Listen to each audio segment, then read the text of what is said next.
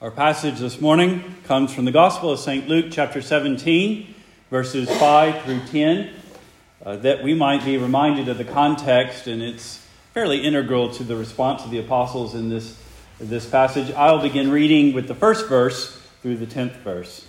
Before I read our passage, let's go to the Lord in prayer that He would bless the reading and preaching of His word. Our Father and our God, we come again before you this morning in the name of Christ, to sit at the feet of the evangelist Luke, to hear these words that you inspired him infallibly by your Holy Spirit. We thank you, dear Lord, that you have not remained hidden, that you reveal yourself most fully in your eternal word, our Savior, that you have also given us these infallible words written, that we might be taught, corrected, and reproved, and instructed in all righteousness, that we might be thoroughly equipped for every good work in Christ Jesus. And so we ask this morning that you would give us your Spirit, that you would come and prepare our hearts, that your word would not return unto you void, but rather would bear fruit in our lives. We ask, Father, that we would bear the fruit of repentance of our sin that is revealed, that you would strengthen and increase and fortify our faith and trust in Jesus Christ our Lord, and that you would encourage us in every good work of obedience. In Jesus' name we pray. Amen. Hear now the reading of God's holy word from the Gospel of St. Luke, chapter 17, verses 1 through 10. Then said he unto his disciples, It is impossible but that offenses will come, but woe unto him through whom they come. It were better for him that a millstone were hanged about his neck and he cast into the sea, than that he should offend one of these little ones. Take heed to yourselves. If thy brother trespass against thee, rebuke him, and if he repent, forgive him. And if he trespass against thee 7 times in a day, and 7 times in a day turn again to thee, saying, I repent, thou shalt forgive him. And the apostles said unto the Lord, Increase our faith. And the Lord said, If ye had faith as a grain of mustard seed, ye might say unto this sycamine tree, Be thou plucked up by the root, and be thou planted in the sea, and it should obey you. But which of you, having a servant plowing or feeding cattle, will say unto him by and by, when he has come in from the field, Go and sit down to meat? And will he not rather say unto him, Make ready wherewith I may sup, and gird thyself and serve me, till I have eaten and drunken, and afterward thou shalt eat and drink? Doth he thank that servant because he did the things that were commanded him? I think not. So likewise ye, when ye shall have done all those things which are commanded you, say, We are unprofitable servants. We have done that which was our duty to do. The grass withers and the flower fades, but the word of our Lord abides forever. And his people said, Amen. Here we have the response of Jesus' apostles. It is the apostles that are responding to this, even though the previous paragraph is addressed to all the disciples. And we know that unless they have dismissed themselves because of the rebuke that he has given in the previous chapter, that there are there also Pharisees. And they hear this command that they ought not to oppress or burden or offend or ensnare their brethren, but rather to seek their reconciliation, their recovery from their sins with a rebuke, but also with that forgiveness that is the proper answer to true repentance. But we know our heart. We know how easy it is to bear a grudge, particularly if somebody was to sin against us in 7 different ways in a day and each time ask for repentance. We know how hard it is, because when we read that in verse 4, we ourselves are saying, well, that just can't be what Jesus means. And we're making those sorts of statements because we know that we tend not to forgive. The inclination is to hold the grudge, to revenge ourselves upon the offenses of others. I mean, we live in a world filled with YouTube videos and TikTok videos and other sorts of smartphone videos of people going off on cops and retail workers and just neighbors that create discord And we oftentimes glorify that attitude that takes nothing off nobody, right? And we tend to look upon weakness. When you are reading, when we were here last week and we're looking at this passage, did we not think Jesus can't mean for us to be pushovers? And he doesn't, of course, because he talks about rebuking them and restoring them. But we also know, on the honesty of our hearts, that this is a hard work to do. So the apostles, in all humility, answer as reasonably and nobly as possible, Lord, increase our faith. And Jesus answers that in an odd way. Two odd ways, really. We have the answer in verse 6 and the parable in verses 7 through 9. And let's look at verse 6 first. He says to them, if ye have faith as a grain of mustard seed, you might say unto the sycamore tree, be thou plucked up by the root, and be thou planted in the sea, and it should obey you. That's an odd answer. It sounds like a rebuke. It sounds like it could be that Jesus is saying, look, the faith that measures a mustard seed, you've seen the mustard seeds, the little bitty round things. If you had even that much faith, you could cause the sycamore or the mulberry bush to unplant itself and to plant itself in the middle of the sea as if it were on dry land.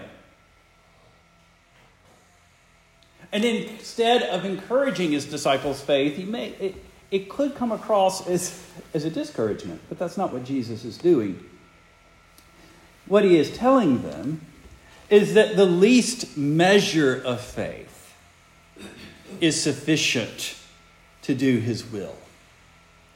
What he's saying is that faith is not one of these things that we have to make room for in a literal sense, and we measure and that sort of thing. That's not what faith is. Faith is not even a work that we measure by energy given, but that rather it is merely a trusting, believing the Lord, taking him at his word, realizing that what he says is not only true, but is good, that what he promises can be relied on, that he warns us of must be heeded,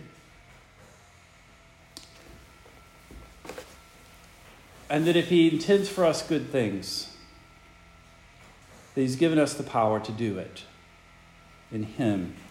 Faith is not a work, but it's humbly entrusting the Lord to do that good thing which he designs for us. If you look in Philippians chapter 2, when he talks about the duty of humility and seeking each other's unity, and he puts before us Christ who denied himself and by that was exalted in heaven. He then goes on in verse 12 to say, wherefore, my beloved, as ye have always obeyed, not in my presence only, but now much more in my absence, work out your own salvation with fear and trembling, for it is God which works in you, both to will and to do of his good pleasure. We see how that this, even when we are working out our own salvation, it is the energy, the work that is actually being done is the Lord in us. And therefore, what we need to do is to deny ourselves and be found in the image of Christ, to let Christ shine through and dominate. And then we can do those things that he puts before us. If you look in Philippians chapter 4, 11 through 13, very well-known passage. He says, not that I speak in respect of want, for I have learned in whatsoever state I am, therewith to be content. I know both how to be abased and how to abound everywhere in all things. I am instructed to be both full and to suffer want, to be hungry, both to abound and to suffer need. I can do all things through Christ, which strengtheneth me. We note that Paul didn't say this to encourage him before he went out onto the football field. He said this to encourage him to do the hard things. And he has these extremes to suffer want and to abound, to be hungry and to be with a surfeit of food. Because it is the extremes that are the hardest to bear. To bear poverty with virtue is not easy. To bear wealth with virtue is not easy. It is impossible for a rich man to enter into the kingdom of God. Or it's easier for a camel to go through the eye of the needle than do so. How can anybody be saved, says his apostles? With man it is impossible, says Jesus, but all things are possible with God. And that is my faith. This is, by the way, an argument against those that would say that we have to add works to our faith, because faith is the spring of our works. The disciples didn't say, give us this work of mercy to do. Give us the energy to do this work of mercy. They were asking for that, but what did they ask for? They asked for faith. Because it's the more we trust the Lord, the more we realize that we receive the mercy of the Lord, the easier it is for us to be merciful. And so the least measure is sufficient to do his will. But by all means, because he's not rebuking his disciples here, let's ask for more. Let's ask for that increase in faith, or make it firmer in our reliance upon Jesus Christ. Faith is God's grace. For years, Ephesians chapter 2, verse 8, 9, and 10, for ye are saved by grace, through faith, and that not of yourselves. It is the gift of God. And it is the gift of God, by the way, to do the Lord's work. Not of works, lest any man should boast. For we are his workmanship, created in Christ Jesus unto good works, which God hath before ordained that we should walk in them. And so that freeness and liberty, we're not saved by works, but we're saved in order to work. We're not saved from our sins to leave us in our sin. We're saved from our sins that we might be victorious over the works of the devil. And therefore it follows, as he says, trust me for your salvation, trust in the Lord Jesus Christ, then trusting in the Lord Jesus Christ is sufficient. It is the gift of grace. Christ himself is the author and finisher of our faith, says Paul, or the writer to the Hebrews, chapter 12, verse 2 of Hebrews. So how much faith do we need? We just need faith. And he demonstrates this by the second odd sort of thing he does in answering this request. He then goes and humbles us and says, your work has no merit anyway. He says, which of you that has a servant, I'm trying to find my place, plowing or feeding cattle, will say unto him immediately when he comes in from the field, go and sit down to meat, and will not rather say unto him, make ready wherewith I may sup, and gird thyself and serve me till I have eaten and drunken, and afterward thou shalt eat and drink. Doth he thank that servant because he did that which he is commended in? I think not. In other words, he's just doing his duty. However this servant is paid is probably a slave. He gets room and board, and this is his duty to do for the room and board, and the master owes him no thanks besides. And he says, likewise you, in serving the Lord, when you have done all that you are commanded to do, you say, we are unprofitable servants, we have done simply which was our duty. Because the thing is, we can't profit the Lord. In Job, remember a few years back when we were going through the book of Job, Eliphaz in the book of Job, chapter 22, says, verse 2, says, can a man be profitable unto God as he is that is wise might be profitable to himself? Is it any pleasure to the Almighty that thou art righteous, or is it gain to him that thou makest thy way perfect? As David in Psalm 16, 2 and 3, he says, my goodness does not extend to you, O Lord, and therefore it will extend to the saints that are in the land, in whom is all my delight. I can't do you any more good. I can't improve your situation, who is infinitely blessed. But I can do good to those that you love and who love you. That's the foundation of the commands and the law. To the second one, particularly, to love your neighbor as yourself. It's likened to the first. Because it is in our doing good for those that can need it, those that belong unto the Lord, that we show our love and devotion to the Lord.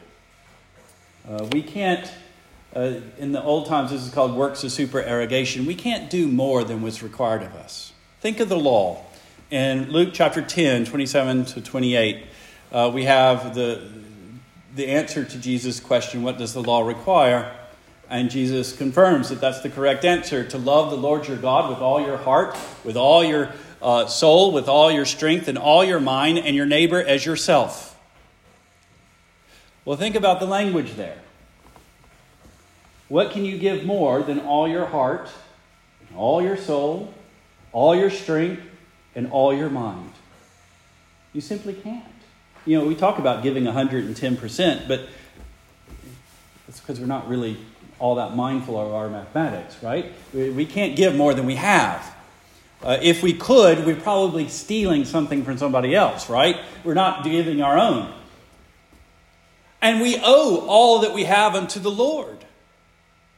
It's not like we get a little bit of our goodness from here and a little bit of our goodness from here, and we only owe God about 80% of our blessedness. All of it comes from the Lord. All things come from the Lord. Even the blessedness that we receive through the hard things of life come from the Lord. The servant, he couldn't become more valuable and profitable through no amount of exertion of duty. The danger was that he would be less than profitable or less than unprofitable. That our best works are not to the measure of our whole heart, mind, strength, and body. So our whole being is not devoted to the Lord. We fall far short, and in so doing, we incur guilt. So Jesus is humbling them, but he's not humbling them to discourage them. This answer is not to discourage the apostles in their quest for faith to forgive their brethren. He is rather directing them to the source of what they need. Because especially under the instruction of faith here, if we turn back to what they've already heard their Savior say in chapter 12, verses 32 and following through 37, Jesus says, and this is why I don't like paragraph Bibles, but anyway, he says, "Fear not, little flock, for it is your Father's good pleasure to give you the kingdom. Sell that you have and give alms. Provide for yourselves bags which wax not old, a treasure in the heavens that fails not, where no thief approaches and neither doth moth corrupt. Where your treasure is, there will your heart be also. Let your loins be girded about and your lights burning. And ye yourselves liken the men that wait for their Lord, when he will return from the wedding, that when he cometh and knocketh, you may open to him immediately. Blessed are those servants, whom the Lord, when he cometh, shall find watching. Verily I say unto you, that he shall gird himself and make them to sit down to meat, and will come forth and serve them." Here, Jesus says the opposite. He says that the master will indeed serve the servants. Does Jesus contradict himself? No. Jesus, in our passage this morning, he's talking about the merit of our works. And that when we rely upon our works and our energy, that we are going to go astray and we will never find enough to really do those things like forgiving those that offend us. But that when we remember that the Lord doesn't reward us according to our merit, but according to his grace and mercy and goodness. That he desires to give us the kingdom. He desires that we walk in his ways. He desires that we be merciful even as he is merciful. And therefore he gives us the grace to be merciful and to forgive. It's not about being great in the kingdom of God or working great things. And that's not how great things in the kingdom of God are wrought. But they're wrought through humble reliance, humble faithfulness, humbly taking the Lord at his word. He tells us, woe to those that cause offense. to these sinners, these publicans that are seeking to be delivered out of their sin. And when one comes repentant, that you receive him. Well, that is the glory and the beauty of the kingdom of heaven. It is what the Father delights to give.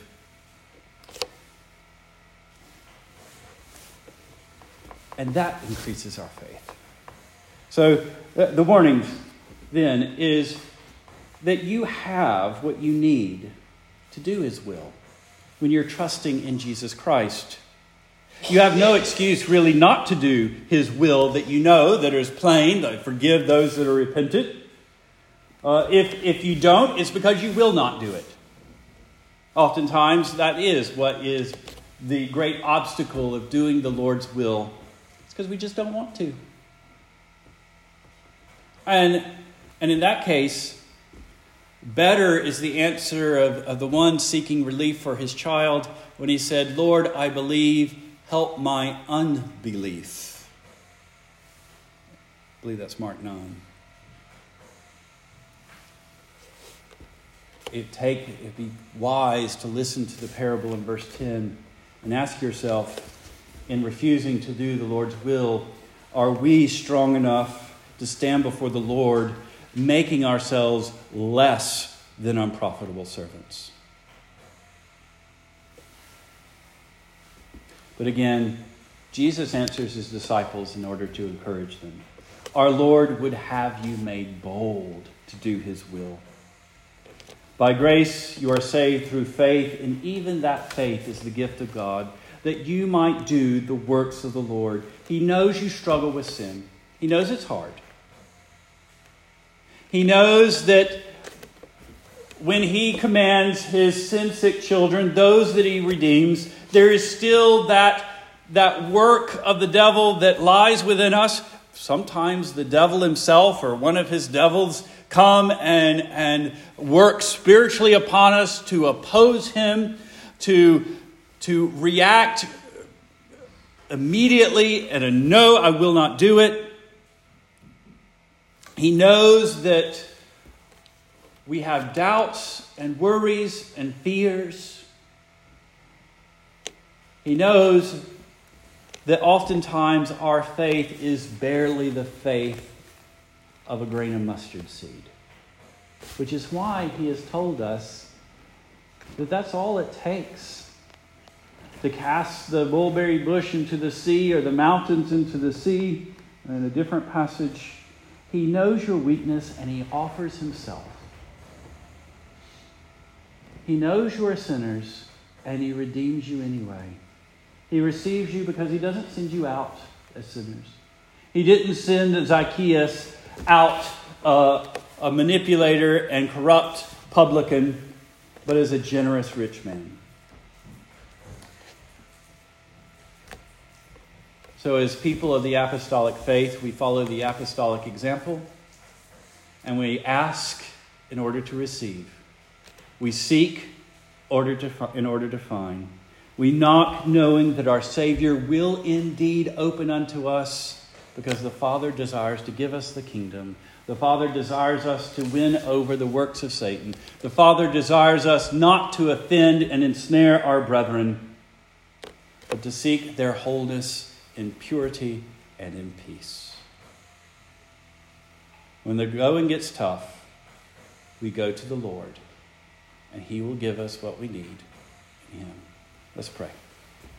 Our Father and our God, we come before you this morning in the name of Christ. And we ask indeed that you would give us the strength to do your will, that you would humble us, that we would know that we have no merit before you, and that we can't earn merit, and yet you don't require it. Father, give us to know that we can trust you in all things, that we can rest upon our Savior and find all that we need to do your will. Give us hearts that love you, that will indeed do your will. In Jesus' name we pray. Amen. Please stand for the Lord's benediction. The Lord bless you and keep you. The Lord make his face to shine upon you and be gracious unto you. The Lord lift up his countenance upon you and give you peace. And his people said, Amen. Amen.